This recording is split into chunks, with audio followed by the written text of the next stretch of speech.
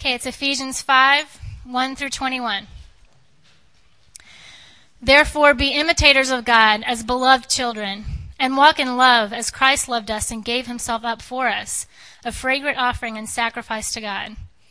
But sexual immorality and all impurity or covetousness must not even be named among you, as is proper among saints. Let there be no filthiness or foolish talk, nor crude joking, which are out of place, but instead let there be thanksgiving. For you may be sure of this, that everyone who is sexually immoral or impure, or who is covetous, that is, an idolater, has no inheritance in the kingdom of Christ and God. Let no one deceive you with empty words, for because of these things the wrath of God comes upon the sons of disobedience. Therefore do not become partners with them. For at one time you were darkness, but now you are light in the Lord. Walk as children of light, for the fruit of the light is found in all that is good and right and true. And try to discern what is pleasing to the Lord. Take no part in the unfruitful works of darkness, but instead expose them. For it is shameful to even speak of the things that they do in secret. But when anything is exposed by the light, it becomes visible. For anything that becomes visible is light. Therefore it says, Awake, O sleeper, and arise from the dead, and Christ will shine on you. Look carefully then how you walk, not as unwise, but as wise, making the best use of your time, because the days are evil. Therefore do not be foolish, but understand what the will of the Lord is. And do not get drunk with wine, for that is debauchery, but be filled with the Spirit, addressing one another in psalms and hymns and spiritual songs, singing and making melody to the Lord with your heart, giving thanks always and for everything to God the Father in the name of our Lord Jesus Christ, submitting to one another out of reverence for Christ. This is the word of the Lord.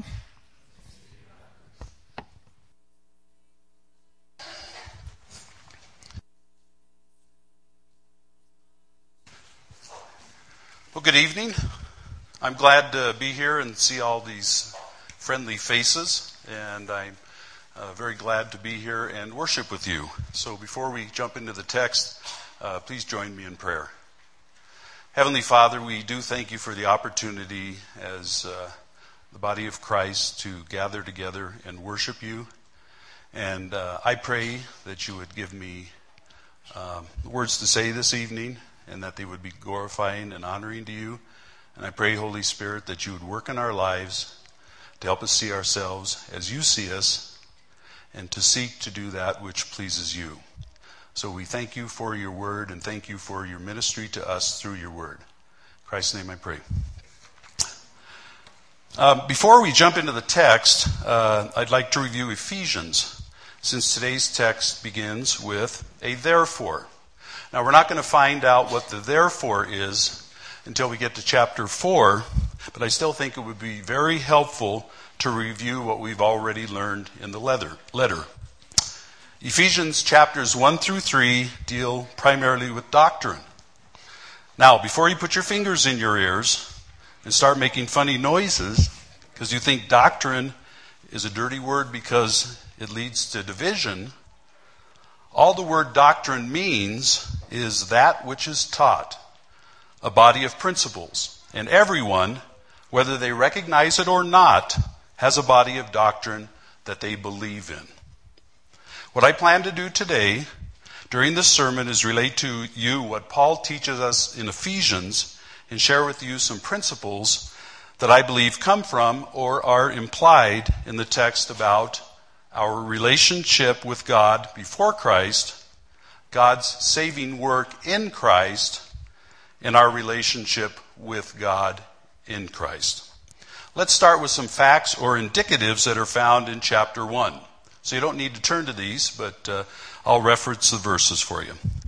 In chapter 1, verse 4, Paul teaches us that God chose us before the foundation of the world, from eternity, before he ever created anything, to be holy and blameless in his sight. In verse 5, Paul teaches us that God predestined us. That is, he decided beforehand, again from eternity, to adopt us as his sons and daughters. A third thing Paul teaches us can be found in verse 6, that we have redemption and the forgiveness for our trespasses. In verse 11, we find that in Christ we have obtained an inheritance. And in verse 13, that we have received and are sealed with the promised Holy Spirit who guarantees our inheritance. In chapter 2, in verse 4, we're taught that we're alive with Christ and saved by grace. In verse 6, we're taught that we're seated with Christ in the heavenly places. In verse 15, that Christ has abolished the law of commandments for us. And this is really important. What does it mean to abolish the law of commandments? It means that we don't have to labor any longer to keep all the commandments as a condition of being reconciled to God. In chapter 2, verse 18, Paul teaches us that through Christ we have access to the Father. Christ is our mediator. And in chapter 2, verse 17, that Christ, the Spirit of Christ, the Holy Spirit, dwells in our hearts through faith. Great stuff, great facts. And beginning in chapter 4, verse 1, Paul starts to tell us how we should respond to these doctrinal truths he has shared with us in chapters 1 through 3. He begins to give us practical advice, for those of you who are looking for practical advice, concerning how we should live or walk in light of these truths. In 4:1, Paul tells us to walk in a manner worthy of the calling to which we have been called. This, by the way, is the topic sentence for the rest of Ephesians through chapter 6, verse 9. Walk in a manner worthy of the calling to which we have been called. In 4:2, Paul tells us to walk with humility, gentleness, patience, and to bear with one another in love. And in 4:17, Paul tells us not to walk as the Gentiles do in the futility of their minds.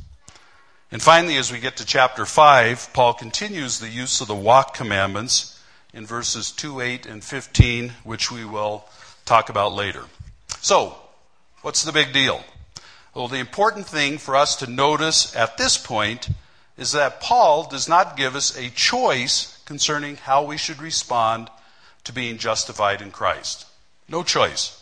In fact, he uses 19 imperative verbs which express commands, exhortations, and prohibitions in 5:1 through 21 alone to drive home the point that we as redeemed Christians must walk in a manner worthy of our effectual calling to Christ. All right, so let's look at chapter 5, verses 1 through 21. This is where Paul continues his practical advice concerning what that walk should look like. In the passage, Paul does a couple different things. One thing he does is he contrasts how we should walk on one hand with how we shouldn't walk on the other hand. And he also addresses the temptations we will face as we attempt to live in a manner that is worthy of our new position in Christ. Let's begin by looking at verse 1. You can look at this. Therefore, be imitators of God as beloved children.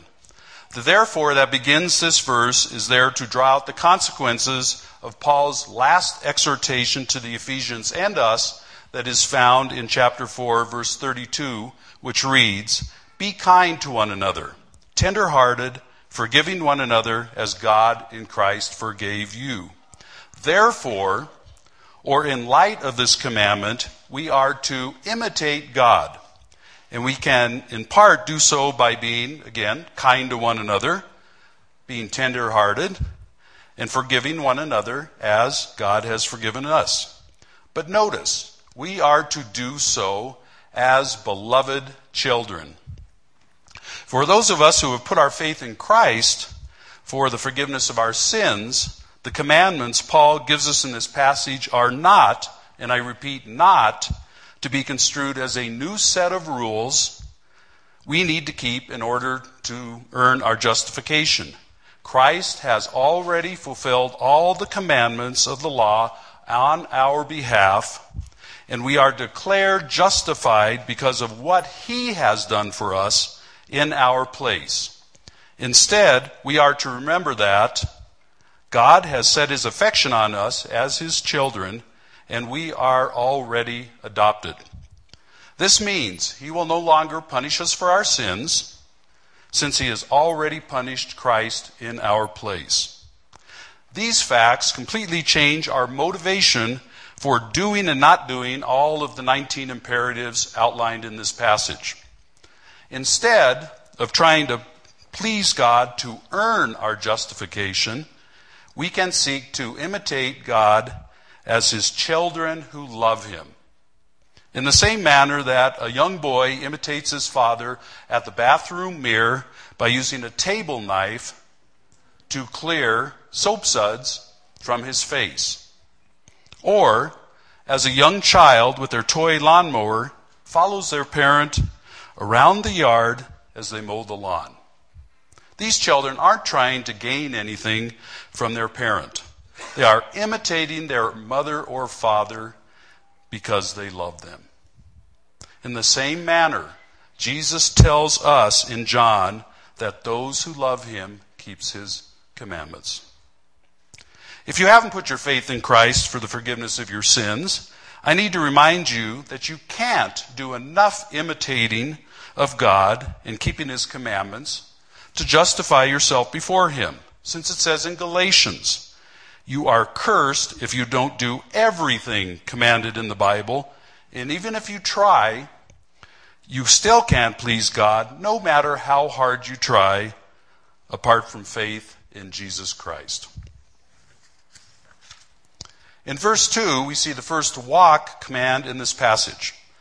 And walk in love, as Christ loved us and gave himself up for us. So how did Christ love us? By being born into this world as a human in nature and suffering for us during his life and on the cross, and doing this all voluntarily. His love was voluntary. Christ did not have to be pushed, pulled, or dragged onto the earth or onto the cross.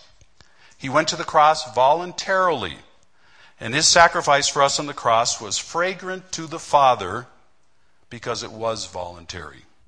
He glorified the Father by accomplishing the work he had given him to do because he loved the Father. In the same manner, as people whose lives are not our own but have been bought with a price, we ought to love our neighbors and our enemies and our family members by being patient and kind to them, not envious or boastful, not arrogant or rude, not because we feel we have to, but voluntarily because they are people made in God's image. And we shouldn't insist on our own way when dealing with negotiables or be irritable or resentful around them. These are descriptions of love from 1 Corinthians 13. In verse 3, but sexual immorality and all impurity or covetousness must not even be named among you, as is proper among saints. We see our first contrast in the passage. The contrast exists in that sexual immorality, which covers all sexual sins, including adultery, premarital sex, prostitution, homosexuality. That is, any sex outside of the covenant of marriage.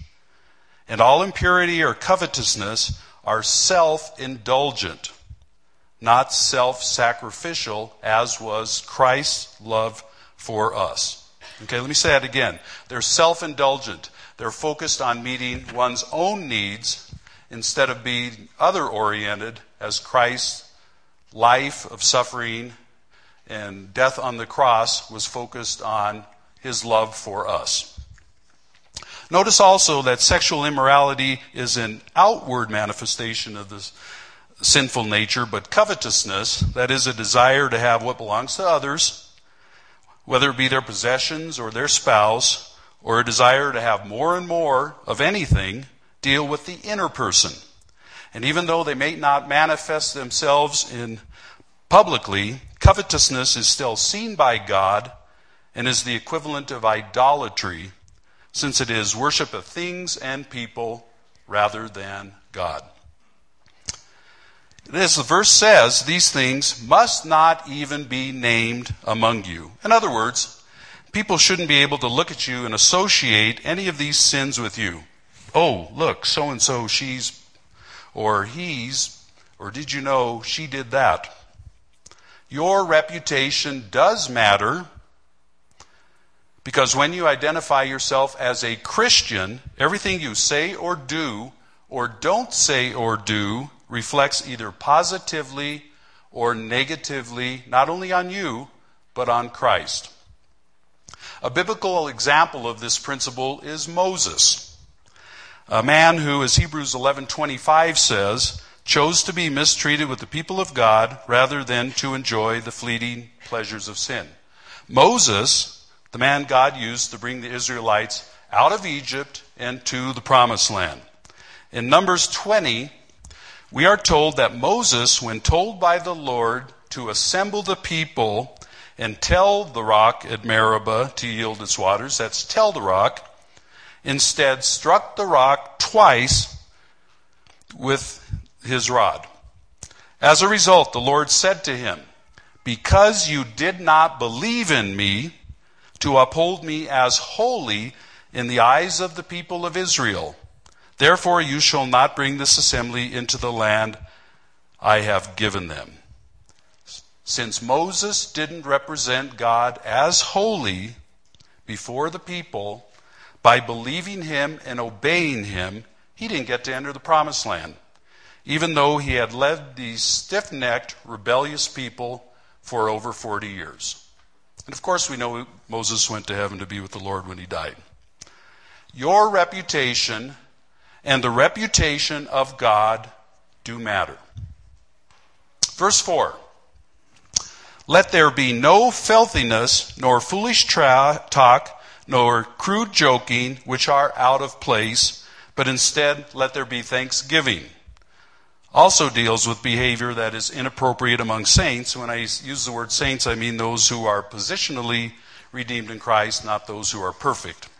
So, what is to be included under the categories of filthiness, foolish talk, and crude joking? A look at the context of the verse suggests these words, which are only used here in the New Testament, are to be understood in light of the sexual sins, which we have already talked to. And it means, according to one commentator, a dirty mind expressing itself in vulgar conversations, which the text says is out of place. Notice that instead of vulgar conversations, there should be thanksgiving. Now, we all know that personally, we aren't always as thankful as we should be, in spite of the fact that we're commanded to be thankful many, many places in the Bible. So, the question is, why is it that we do not give thanks? Let me suggest some reasons why we aren't as thankful as we need to be. Number one, perhaps we don't appreciate what God has done for us. And another reason we may not be thankful is we don't appreciate how unworthy we are of God's grace. Paul does a great job in Ephesians reminding us of where we were before Christ. Listen as I review what he has written. In Ephesians 2:1, Paul says, "We were dead, not somewhat affected by, but dead in our trespasses in which we walked when we were followers of the prince of the power of the air, the devil, who all of us followed before we followed Christ." In Ephesians 2:1, he says, in 2:3, he says, "We were by nature," that is, at birth, "children of God's wrath." And in verse 2:12, he says, "We were separated from Christ and strangers to the covenant of promise." Now, what's the covenant of promise? It's the covenant of saving grace in Christ, and we had no hope and were without God. So, if we don't have an appreciation for where we've been, we probably won't be thankful for where we are now. And even if you've always thought of yourself as a good person, these verses say you desperately needed to or still need to be redeemed. Another reason we may not be thankful is because covetousness or greed is closely related to a lack of contentment. We think more friends, a bigger house, more leisure time, or more money, or being thought more highly of by others will make us happy or happier. They won't. Looking for happiness in these ways is idolatrous, as it replaces God as the object and the end of our affections. A final reason, at least the last one I'm going to share with you, why we might not be as thankful, is that we take credit for the good things God has provided for us when God deserves the credit. The best example of this is our salvation itself. Ephesians 2, 8 and 9 says, we're saved by grace, that is unmerited favor, through faith, and that, which refers both to grace and faith, is not of ourselves. It's a gift of God, not by works, lest any man boast. Remember, every good gift and every perfect gift is from above, coming down from the Father of lights, with whom there is no variation or shadow due to change. And even if we feel like we've worked really hard for everything we have, 1 Corinthians 4:7 says, what do you have? Whether it be skills, intellect, money, personality, perseverance, whatever you want to fill in for the blank, what do you have that you did not receive? If you then received it, why do you boast as if you did not receive it? So, if we keep in mind where we've been and how we've gotten to where we are, we have much to be thankful for. Moving on to verse 5, we are given the consequences for living a sexually immoral or impure life and being covetous. The one who does so will have no inheritance in the kingdom of Christ and God. Now, for us to understand this verse, there are a number of things I think we need to keep in mind. Number one, the first thing, those whom Christ has died for, those he chose from eternity, are God's workmanship, created in Christ Jesus for good works, which God prepared beforehand that we should walk in them. In other words, keeping God's commandments and doing good works are expected by God of his redeemed children. They're expected of us. As it says in James 2:17, faith by itself, if it does not have works, is dead. So we need to remember, doing good works and keeping God's commandments, although they don't contribute to our justification, are evidence of authentic faith in Christ.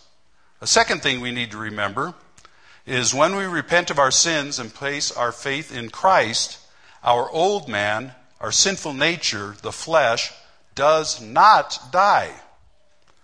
But we aren't without hope, since the Holy Spirit causes a new spirit of life to spring up in us, a new man, the Spirit, created after the likeness of God in true righteousness and holiness. And the same Holy Spirit is at work in us to conform us to the image of Christ. That is, work out our salvation for his good pleasure. So, there will be evidence of living faith in our lives if we are indeed Christians, since those whom God justifies, he also sanctifies. That's the good news. Those whom God justifies, he also sanctifies. Third, during our lives, our two natures clash and will continue to do so until Christ returns and we're finally freed once and for all eternity from sin. And I would suggest, for a more detailed description of the struggle between the flesh and the spirit, that you read chapter 7 in Romans. It probably wouldn't hurt to read the couple chapters before chapter 7 and the couple after chapter 7. But going on, so what separates, and this is an important question, what separates those who actually have an inheritance in the kingdom of Christ and God from those who don't? Since all who profess Christ will continue to sin in spite of their best efforts. The thing that separates those who are sons of God and have an inheritance in heaven, even though they sin, from those who aren't sons and don't have an inheritance in heaven when they sin, is how they respond to their sin. How they respond to their sin. Those who respond to their sins with shame and repentance, that is, turning from them, and have faith in Jesus Christ, will inherit the kingdom and be adopted children. Those who continue in sin without shame and never repent will not inherit the kingdom. Their faith is not a living faith, but dead faith. In verses 6 and 7, we're warned that there will be people, and they might be friends, neighbors, people you work with, or even family members, who will try to deceive you into thinking that there's really no need to live holy lives. After all, Christ has not returned as he promised he would, and these same people don't believe that there really are any temporal or eternal consequences from God for how they think and how they act. Only natural consequences if they happen to get caught. Verse 6 calls these people sons of disobedience. And it's a term that Paul used earlier in Ephesians to describe those who live habitually in disobedient sin without repentance and follow the prince of the power of the air. So these are people that are unredeemed. In light of the attempts to deceive us that we will face, verse 7 says we should not become partners with them. Not that we shouldn't have any contact with them, for if we didn't want to have any contact with them, we'd have to leave the earth, but that we should not join them in their sin. Going on to verse 7, the therefore in verse 7 introduces in verses 8 through 14 why we should not become partners with the sons of disobedience. Because what we once were, we are no longer. Notice first in verse 8 the contrast between darkness and light. At one time you were darkness, but now you are light. Not only were we in darkness and now in the light, but we were darkness and are now light. The terminology suggests that it's impossible to stand on the sidelines of life and root for either Jesus or the devil. Whether you or I like it or not, we belong to either God's camp, where light stands for life and salvation, or the devil's camp, where darkness stands for being spiritually dead, ignorant, alienated from God, and the object of God's righteous wrath. There's no such thing as neutrality regarding Christ. Verse 8 also includes the second walk command of the passage. Walk as children of light. This walk command, like the other walk command in the passage, is tied back to Ephesians 4:1. Walk in a manner worthy of the call to which you have been called. Verse 9 tells us how to know whether or not we're walking as children of the light. By looking at the fruit that is produced in our lives. For no good tree bears bad fruit, nor does a bad tree bear good fruit. So, what does the fruit of light look like? Verse 9 tells us it is all that is good and right and true. Goodness and righteousness and truth are literal fruit, but they also denote the results of walking in the light, the possession of divine qualities, not divinity, but divine qualities that reflect God himself, as identified by Paul earlier in Ephesians 4:24.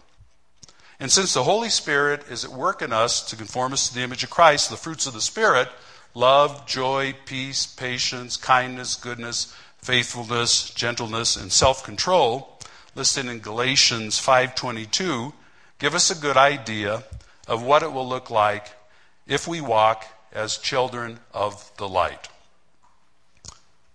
Verse 10 tells us that walking as children of light also includes trying to discern what is pleasing to the Lord. The word discern here means to put to the test or examine, that is, evaluate, so as to determine what course of action will please the Lord. Romans 12:2 uses the same Greek verb and tells us that we need to be transformed, that is, reprogrammed in our minds, which is, by the way, a lifelong, ongoing process, to be able to discern what the will of God is, what God wants of us, and what is pleasing to Him. So how does that renewal, that reprogramming of mind come about? By the Spirit's work in us through the Word, which 2 Timothy 3:16 through 17 tells us is breathed out by God and profitable for teaching, for reproof, for correction, and for training in righteousness, that the man of God may be competent, equipped for every good work, which is in the end what pleases the Lord. There's no way around it. If you want to walk as children of light, you need to be in God's Word. Notice also in verse 11 that walking as children of light not only includes producing the fruit of light, but also excludes taking part in the unfruitful works of darkness, which verse 12 implies referred to at the very least the self-centered sexual immorality, impurity, or covetousness mentioned in verse 3. In a broader sense, remember that those who are in darkness, the unregenerated without Christ, are unable to produce any fruit that is spiritually pleasing to God, since everything they do is without faith in Christ. Verse 11 also says we should expose the works of darkness, which verse 12 says, referring to sexual immorality, impurity, and covetousness, are so shameful that those who do them do not even want them to be brought out into the open. So the question is, how is it possible to expose works without speaking of them? Verses 13 and 14 answer the question. And it isn't by pointing out every sin that a non-Christian does. That isn't how we expose works of darkness, since it really isn't realistic to expect non-Christians to behave like Christians. Instead, verses 13 through 14a suggest that God uses the presence of Christians, you and I, around unbelievers to expose the works of darkness. Verses 13 through 14a read, "But when anything is exposed by the light, it becomes visible. For anything that becomes visible is light." Now, what does that mean? In 2 Corinthians 4:4, we're told that the god of this world, the devil, has blinded the minds of unbelievers to keep them from seeing the light of the gospel of the glory of Christ. And in John 3, Jesus tells us that we must be born of the Spirit, that is, be regenerated before we can enter God's kingdom. Remembering from verse 4 that the regenerated, you and I, are light, God uses our presence in the life of non-Christians to expose their sin, while at the same time He opens their minds to the light of the gospel of Christ and regenerates them through the Holy Spirit and gives them faith so that they too may become light. That's why it's so important that you and I walk in love and walk as children of light. In our hearts, honoring Christ, the Lord is holy, always being prepared to make a defense to anyone who asks us for a reason for the hope that is in us, yet doing so with gentleness and respect. And this is why it's so important that you and I pray that God will work in the lives of unbelievers through us. Verse 14b, "Awake, O sleeper, and arise from the dead, and Christ will shine on you." Then, as a reminder of how God has worked in us to awaken us from spiritual death through the gospel of Christ, and an encouragement that He can and will do the same in the lives of non-Christians we know. In verses 15 through 21, the last section of this passage, Paul instructs us concerning the last walk of the passage, commanding us in verse 15 to look carefully then how you walk, which literally means as you continue to walk. Paul then uses three sets of contrasts to instruct us how to walk in a manner worthy of the calling to which we have been called. The first set of contrasts is in verse 15. Walk not as unwise, but as wise. The second set of contrasts begins in verse 17. Walk not being foolish, but understanding what the will of the Lord is. And the third set of contrasts occurs in verse 18 with a prohibition to not get drunk and a command to be filled with the Spirit, which are contrasted to each other. Beginning in verse 15, Paul instructs us to walk not as the unwise, but as the wise. So what does walking wisely look like? If we define wisdom as the skill in the art of godly living, which isn't my definition, but it seems to be a pretty good definition, Psalm 111:10 says, "The fear of the Lord is the beginning of the wisdom, and all who practice it have good understanding." In other words, if we're going to walk wisely, we need to fear the Lord. And to fear the Lord means that we have a reverent awe of God, and also a conviction that there are both temporal and eternal consequences for what we think and what we do. So that's given us a pretty good idea already what it means to walk wisely. We can also get insights into what it means to walk not as unwise but as wise by looking at the passage itself. In verse 5:1, we're instructed to be imitators of God. In verse 2, we're commanded to walk in love. In verse 3 and 4, we're commanded to avoid all sexual immorality and covetousness and vulgar conversations. In verse 7, we're commanded to not partner in sin with the sons of disobedience. In verse 8, we're commanded to walk as children of light. In verse 10, we're instructed to try to discern what is pleasing to the Lord. And in verse 11, we're commanded to take no part in the unfruitful works of darkness, but to expose them by being light in the world. Doing these things is walking wisely. Verse 16 also instructs us that it's wise to make the best of the time, because the days are evil. Now, there's no other place in the New Testament where an expression like this one is used, but one commentator says similar terminology is used in the book of Daniel to describe the Chaldeans attempting to gain time before their death. A death they were sentenced to because they were unable to tell Nebuchadnezzar his dream. So based on this meaning, and the passage would mean, making the best use of the time means we should all manage our time in such a way that we grow better and better at walking in a manner that is fitting with the calling by which we were called. Other descriptions of what it means to be wise can be found in the wisdom literature of the Old Testament, Job, Psalms, Proverbs, and Ecclesiastes. What does the days are evil mean?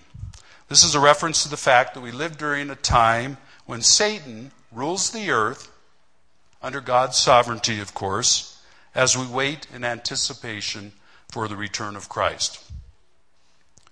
The second set of contrasts explaining what it means to carefully walk can be found in verse 17. In contrast, being foolish, which is found in the commandment to not be foolish, with the alternative commandment to understand what the Lord's will is. The verse begins with a therefore, which tells us it is because the days are evil that we need to not be foolish. Now, the adjective foolish describes a fool, a person who is careless, lacks understanding, and despises wisdom. Such a person refuses to acknowledge their dependence on God. In other words, the way they walk corresponds to the person who is in darkness, the person without Christ. Therefore, the redeemed in Christ should not walk like they do. The flip side of being foolish is understanding what the Lord's will is. And again, Ephesians itself helps us understand what this means. From Ephesians 1, 4 through 5, we know that it was God's will to choose us. And in love to adopt us as his sons through Jesus Christ. In Ephesians 1, 9 through 10, we know it was God's will to reveal the mystery that according to his purpose in the fullness of time, he will unite all things in Christ, things in heaven, and things on earth. Something we can look forward to. Ephesians 1:11 tells us that having been predestined according to the purpose of his will, we have obtained an inheritance. And Ephesians 1:17 Paul prays that God the Father may give all the saints a spirit of wisdom and of revelation in the knowledge of Christ. In other words, it's the will of the Father that we know Christ. We can also gain insight into the will of the Lord by identifying the moral standards of the Bible, including the 19 commands, exhortations, and prohibitions included in today's passage. And all of the moral standards of the Bible are referred to as God's revealed or moral will. So, the bottom line is, if we want to understand God's will with the end of doing what is pleasing to him, the best way to find out what his will is by reading the Bible while asking the Holy Spirit to help us understand what we read and use it in our sanctification. Being doers of the word and not just hearers of the word. The third and final set of contrasts explaining how to walk carefully is found in verse 18, where on one hand we're commanded to do not get drunk with wine, which would include beer and hard liquor for those of you who really don't have a taste for wine. This is contrasted with the commandment to be filled with the Spirit. So, do not be drunk with wine, be filled with the Spirit. And why shouldn't we get drunk? Because it's debauchery, which is a fancy way of saying reckless living. Getting drunk can adversely affect one's judgment and lead to a loss of self-control, which can manifest itself in immodesty, sexual immorality, and an uncontrolled tongue, all of which are characteristic of those who are sons of darkness. Since we're new in Christ and are light, we ought not to live as they do, but instead be filled with the Spirit. When Paul in this context commands his readers to be filled with the Spirit, it means he's urging them to let the Holy Spirit change them more and more into the likeness of Christ, which is consistent with the Greek syntax of the word, which means to be filled continually, on and on. Verses 19 through 20 give us 4 manifestations of being filled with the Spirit. They are addressing one another in psalms and hymns and spiritual songs, singing and making melody to the Lord with your heart, giving thanks always and for everything to God the Father in the name of our Lord Jesus Christ, and submitting to one another out of reverence for Christ. So, if we're continually being changed into the likeness of Christ by the Holy Spirit, we will not only be singing the praises of Christ to God, like we did before the sermon, but we will also be singing his praises to our fellow Christians. When you're singing not only to God, but you're singing to your brothers and sisters in Christ. We will also be always and for everything giving thanks to God, since we know that he is our good and loving Father, who causes all things to work together for our sanctifying good. And we will be submitting to one another in a manner indicated in some verses that Brian and Dan will preach on in the coming weeks. So this passage does not indicate what submitting to one another means. You'll find out what that is in 5:22 through 6:9. In summary, in light of the many blessings God the Father has shown us in Christ, including choosing us from eternity to be holy and blameless in his sight, adopting us as his sons and daughters, redeeming us and forgiving our sins, and giving and sealing us with the promised Holy Spirit, we have an obligation we are commanded to imitate God as beloved children and walk in a manner consistent with the calling that we have received. Not in an effort to gain justification by keeping the law of commandments. Christ has already done that for us. But because we love God. In the same manner, a little boy stands in front of a bathroom mirror and shaves soap suds off his face with a table knife, which I hope, by the way, is not a sharp knife. Doing so isn't an option, but is the expected fruit of the new life we have in Christ. Walking in such a manner means we must walk in love, as Christ sacrificially loved us, and not walk in self-indulgent sexual immorality and covetousness. It means let me see if I can get that out. It means we must walk as children of light. So walk in love, and then walk as children of light, producing the fruit of light and being a witness to the darkness around us. And it means we must, boy, I have trouble with that, don't I? We must walk carefully, not as unwise, but as wise, making the best use of the time remaining before Christ returns. Walk carefully, not in foolishness, but understanding and doing the will of the Lord. And walk carefully, not in drunkenness, but continually being conformed to the image of Christ. Giving thanks always and for everything to God the Father and our Lord Jesus Christ. Remembering that the Holy Spirit has imparted to us new life in Christ and is at work in us to conform us to the image of Christ and is at work in us to will and to act according to his good purpose. So today, like every Sunday, we're going to end our service by remembering and celebrating in thankfulness all that our Lord Jesus Christ has done for us during his life and on the cross, being cursed for us and satisfying the Father's righteous wrath toward our sin as a propitiatory sacrifice. If you've placed your faith in Christ for the forgiveness of sins, please join us in dipping the bread in the wine at one of the stations at either the front of the church, the back of the church, or the balcony. Please join me in prayer. Heavenly Father, we thank you that you love us, that you saved us in Jesus, that we are new creatures in Christ. And we thank you also for all these commandments that you give us, that you give them to us as beloved children. Not that keeping them we will be justified because Christ has already completed that work for us, but by keeping them we will please you. We thank you for these guidelines in terms of how to walk, and we pray that we would walk in them to show our love for you.